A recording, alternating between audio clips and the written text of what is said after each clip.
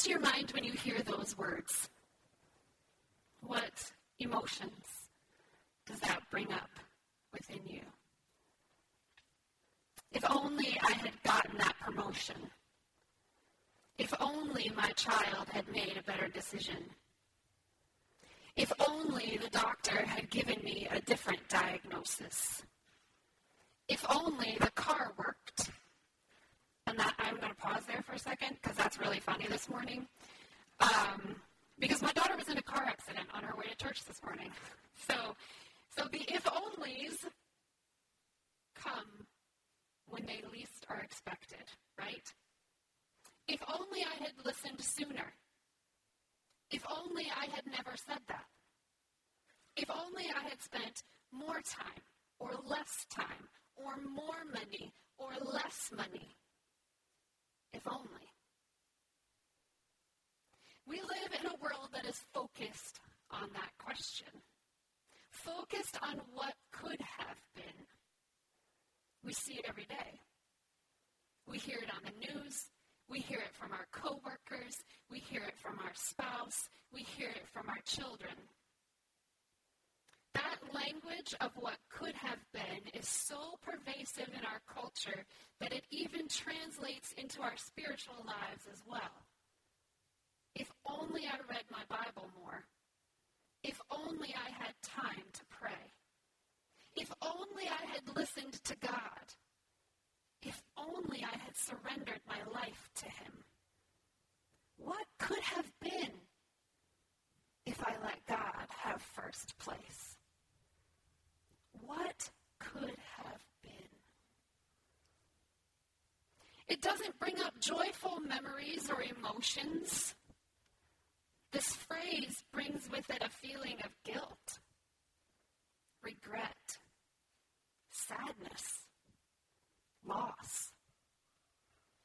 John Greenleaf Whittier wrote, "Of all the sad words of tongue or pen, the saddest are these, it might have been." The passage we're going to dive into today speaks this what could have been language. But the one that is doing the talking is not the one we expect. Psalm 81 was written by Asaph, who was one of King David's worship leaders. Asaph wrote this psalm for the purpose of calling all the nations together to worship during one of their sacred feasts. It was written for the Feast of the Tabernacles.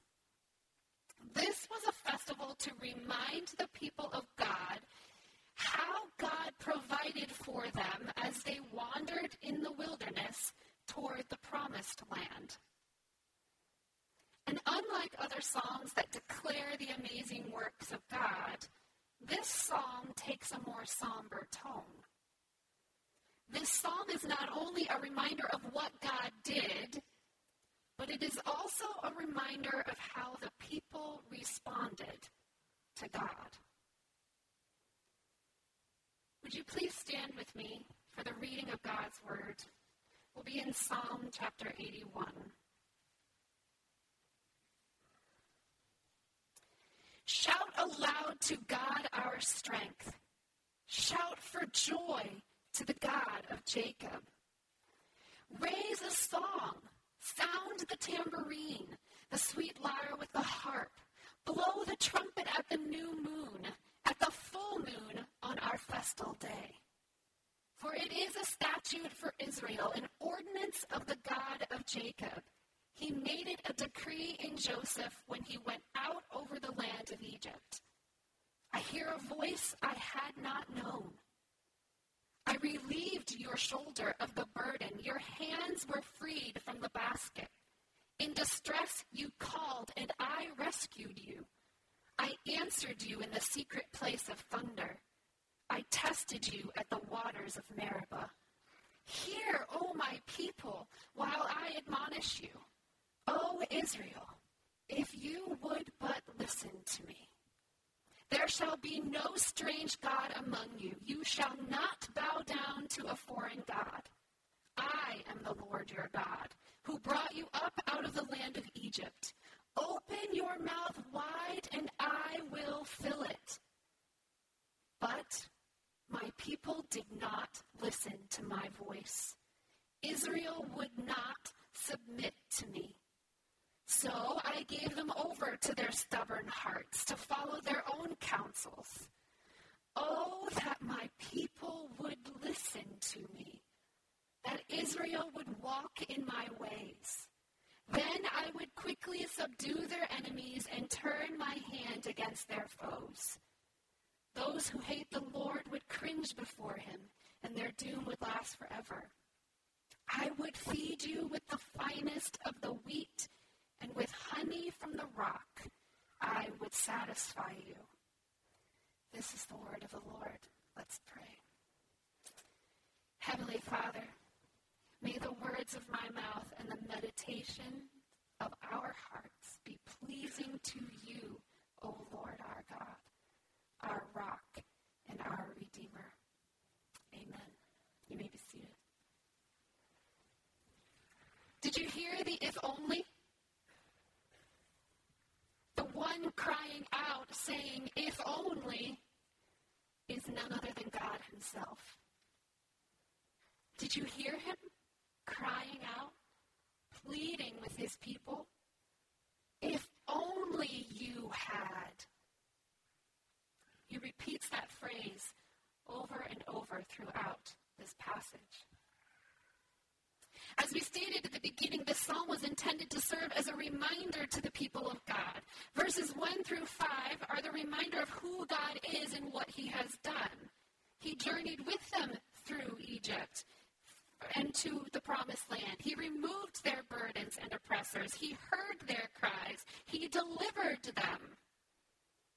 Then in verse 6, the psalmist shifts from a remembrance of who God is and what he has done to what might have been if the nation had only listened and obeyed.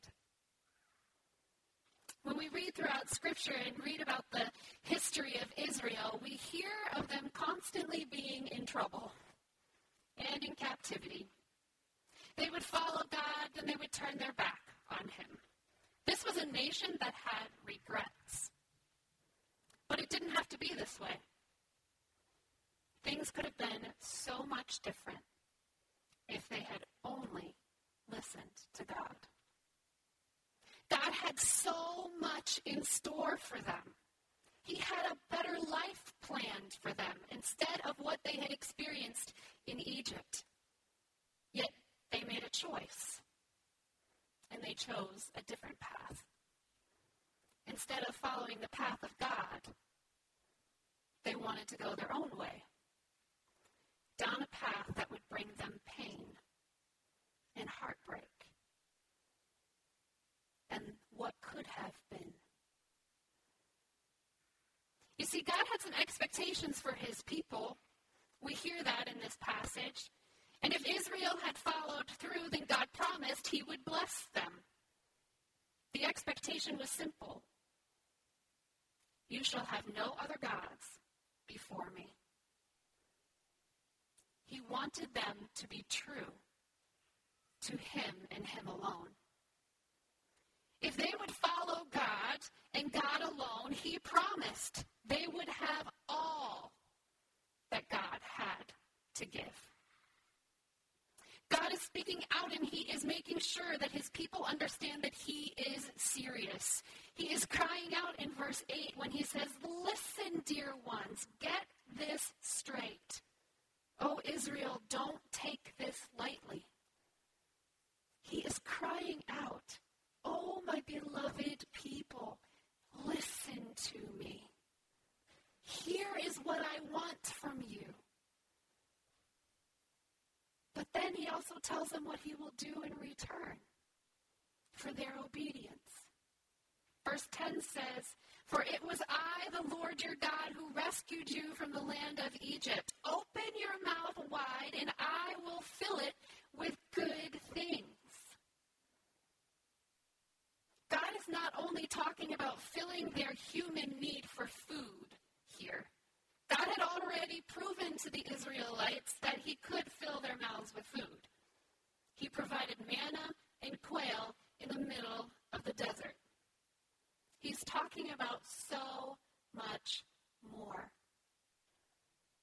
read that in verse 16 when he says, "But I will feed you with my spiritual bread.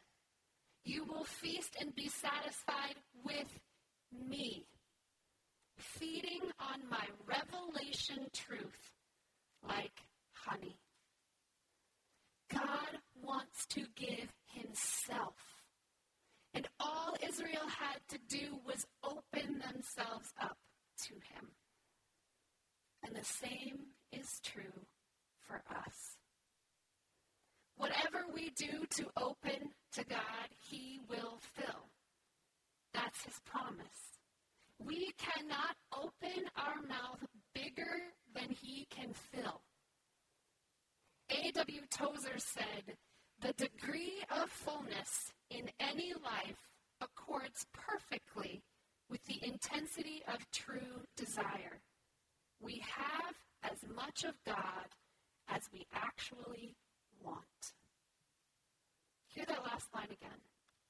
We have as much of God as we actually want. What a statement that is. We have as much of God as we actually want. So how much do you want God? How much do we want God? This psalm may have been written thousands of years ago, but it is completely relevant to us today. So we're going to dive in and take a deeper look. See, God called out to the people of Israel and said, "Here is what I want for you to do. Here is the expectation. Here is the promise." Yet in the beginning of verse 8, we know Israel decided to choose a different path. And God tells Israel what they could have had as a lesson. He wanted them to make the commitment to full surrender and allow him to be first in their lives. This is a lesson for us as well. Do we want, if only, and what could have been, to be our heart's cry? We can leave all of that behind and live into the future that God has for us. I think there are three things in here that show us how we do that. How do we leave behind the if-onlys and the what could have beens and live into God's future? First, he's calling us to listen. Listen to God.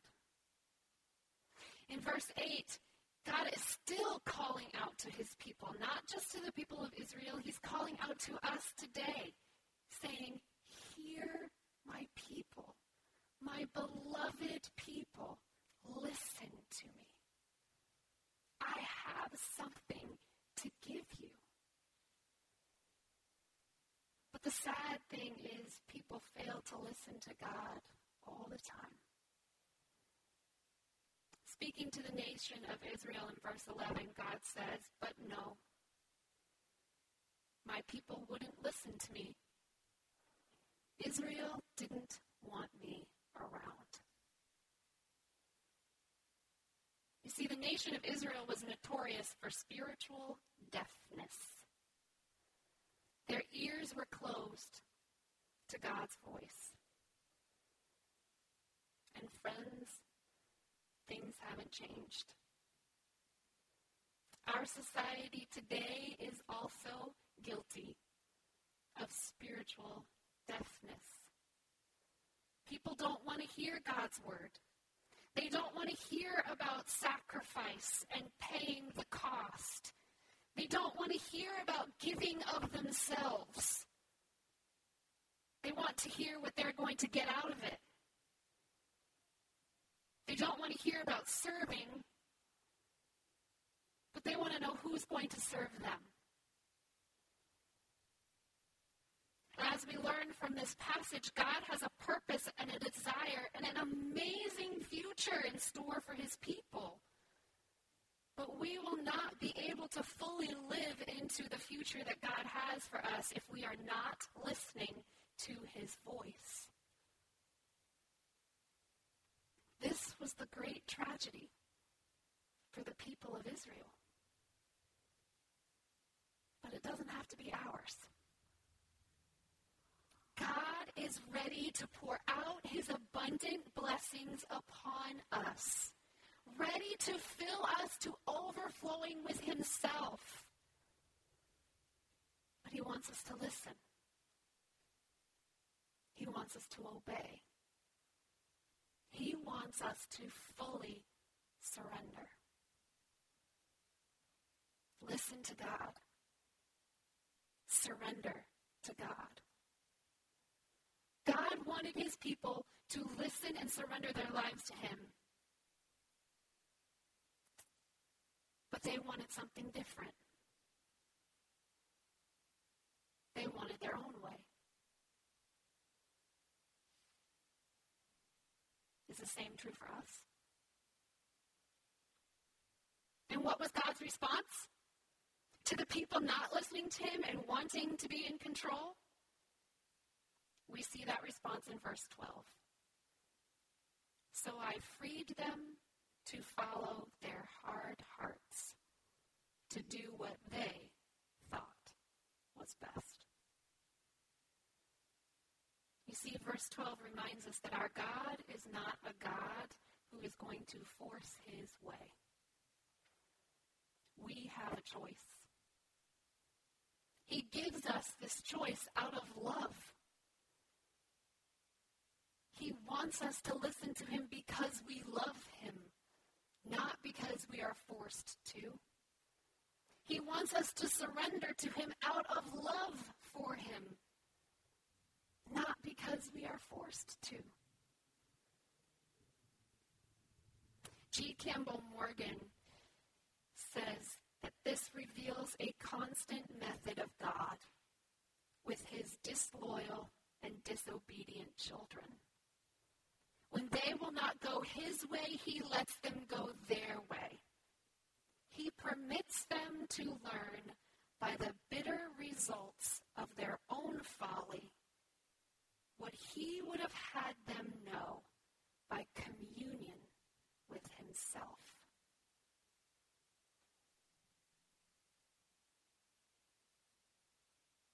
But throughout this passage, we hear God's heart for his people. Oh, that my people would once and for all listen to me and walk faithfully in my footsteps, following my ways. Do you hear his love? Do you hear his longing? We see this same longing again from Jesus in Matthew 23:37, when Jesus looks over Jerusalem and says, "Oh, Jerusalem, Jerusalem, the city that kills the prophets and stones God's messengers, how often I have wanted to gather your children together as a hen protects her chicks beneath her wings, but you wouldn't let me." God wants full surrender, but he's not going to force his way. And God continues in this passage to plead and plead and plead with his people, telling them over and over what could have been theirs if only they had listened and surrendered. But the sad thing is, Israel wouldn't do it. And they continue to go back to doing things their own way. This isn't isolated in this particular passage. We hear this throughout Scripture, the same plea from God over and over. Isaiah 48:18. I wish you would pay attention to my commands. If you did, peace would flow over you like a river. Holiness would sweep over you like the waves of the ocean. Exodus 32:9. I have seen these people, the Lord says to Moses, and they are stubborn. I think that passage could have been written today. These verses are so relevant. We are a stubborn people. And we want to go our own way. We want what we want right now. We want things to be done how we want them to be done. And we want a relationship with God on our terms, not his. We'll follow him as long as he doesn't ask us too much. But he wants all of us. He wants total surrender, nothing in between. He wants to have first place in our hearts. Which leads us to the third lesson. Listen to God, surrender to God, and worship God. Verse 1 says, "Sing with joy to God, our strength, our fortress. Raise your voices to the God of Jacob." Verse 9, "Do not surround yourselves with other gods or bow down to strange gods." You see, the people of Israel had forgotten who they were to worship. They had allowed other gods to sneak in and take the place of the one true God. You could say they had God, who they worshipped on Sundays, well, for them on Saturdays, in church, and they had their idols that they worshiped throughout the rest of the week. Has anything really changed? Isn't the same thing happening today? We show up on Sunday to do our church duty, but throughout the rest of the week, we serve our own idols that we have created. Money, power, security, family, sports, our schedule. We are our biggest idol. And we get in the way of God and what he wants to do in our lives. In the book of Haggai, you read of a people who put themselves first, above God. They made sure their houses were nicely decorated, but meanwhile the house of God lay desolate. They met at church every Sabbath, but that temple was run down. They did their duty,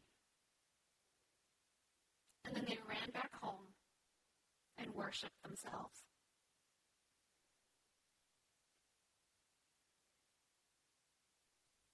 A heart like that is a disloyal heart. Such a heart does not surrender to God because it is surrendering to self. It's not going to listen to God because it's listening to self. And a heart divided leads us on the path of regret and away from the life that God intended for us to have. God wants us to worship him and him alone. And we can't worship, as the scripture says, in spirit and in truth if we don't know the truth. If we're not listening to the truth, if we're not spending time with the truth, if we're not surrendering to the truth, not the truth we want to hear, but the truth of God's word. Worship, true worship, is a response to divine truth.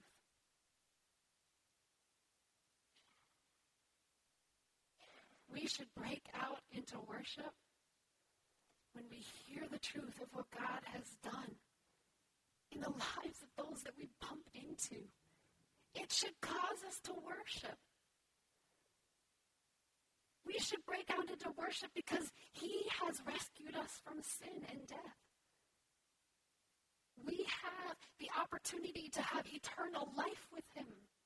That should cause us to worship. He has relieved us from the burden of guilt that we used to carry. He has saved us from sin. Shouldn't that fill our hearts with gladness? And shouldn't that make us respond in praise and service? True worship? Yes, it should. If truly deep down it means something to us. If that is what is filling our hearts, if we are listening to him and surrendered to him, if we are allowing him to fill our hearts, then we'll find ourselves living for him and obeying him. And what is the result? We will enjoy the life that God has intended for us.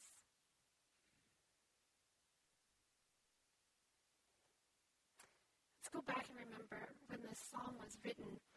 It was written for one of the major events on the Jewish calendar.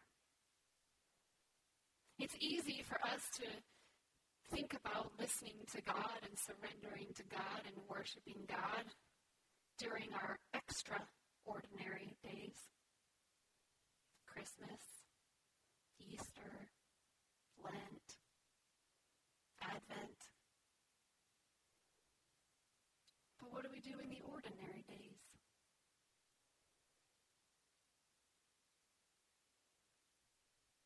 There's a wonderful truth in this passage that no matter how many times you feel you have let God down, no matter how badly you think you have failed him this time, Jesus is right there saying, today is a new day. My grace is sufficient.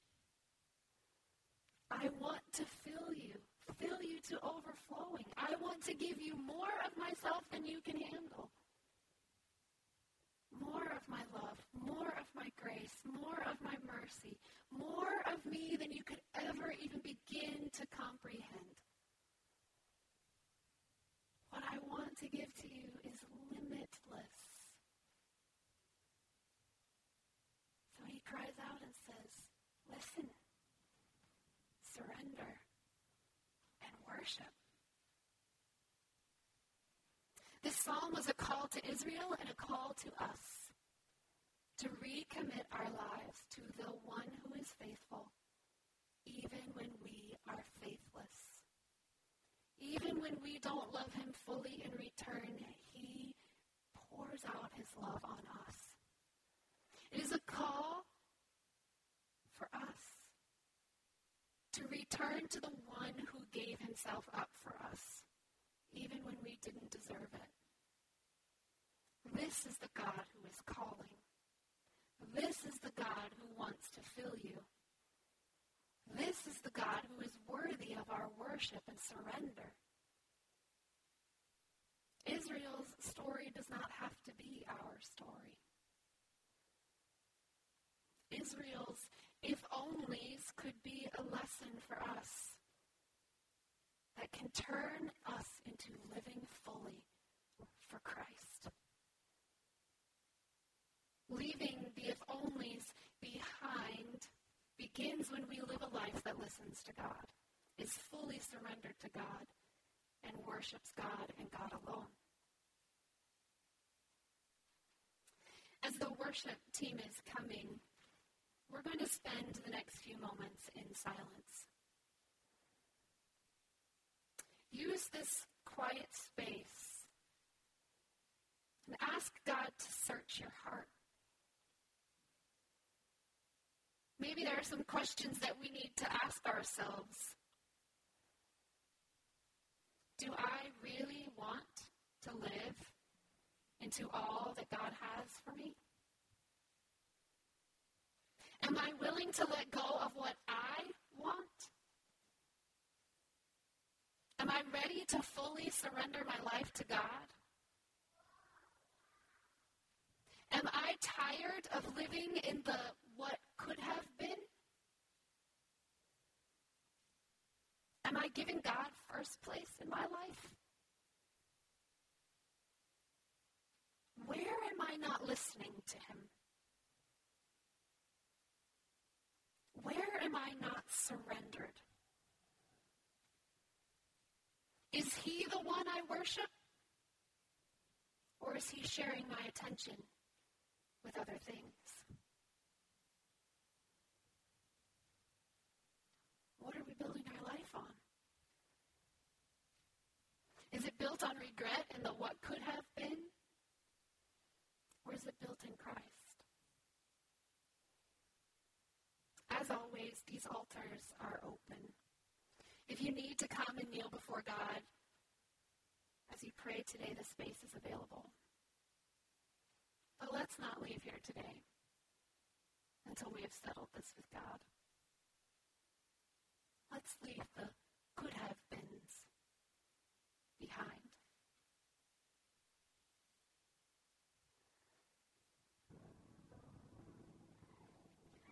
We can learn a lot from a group of people who lived thousands of years ago. Israel's story doesn't have to be our story.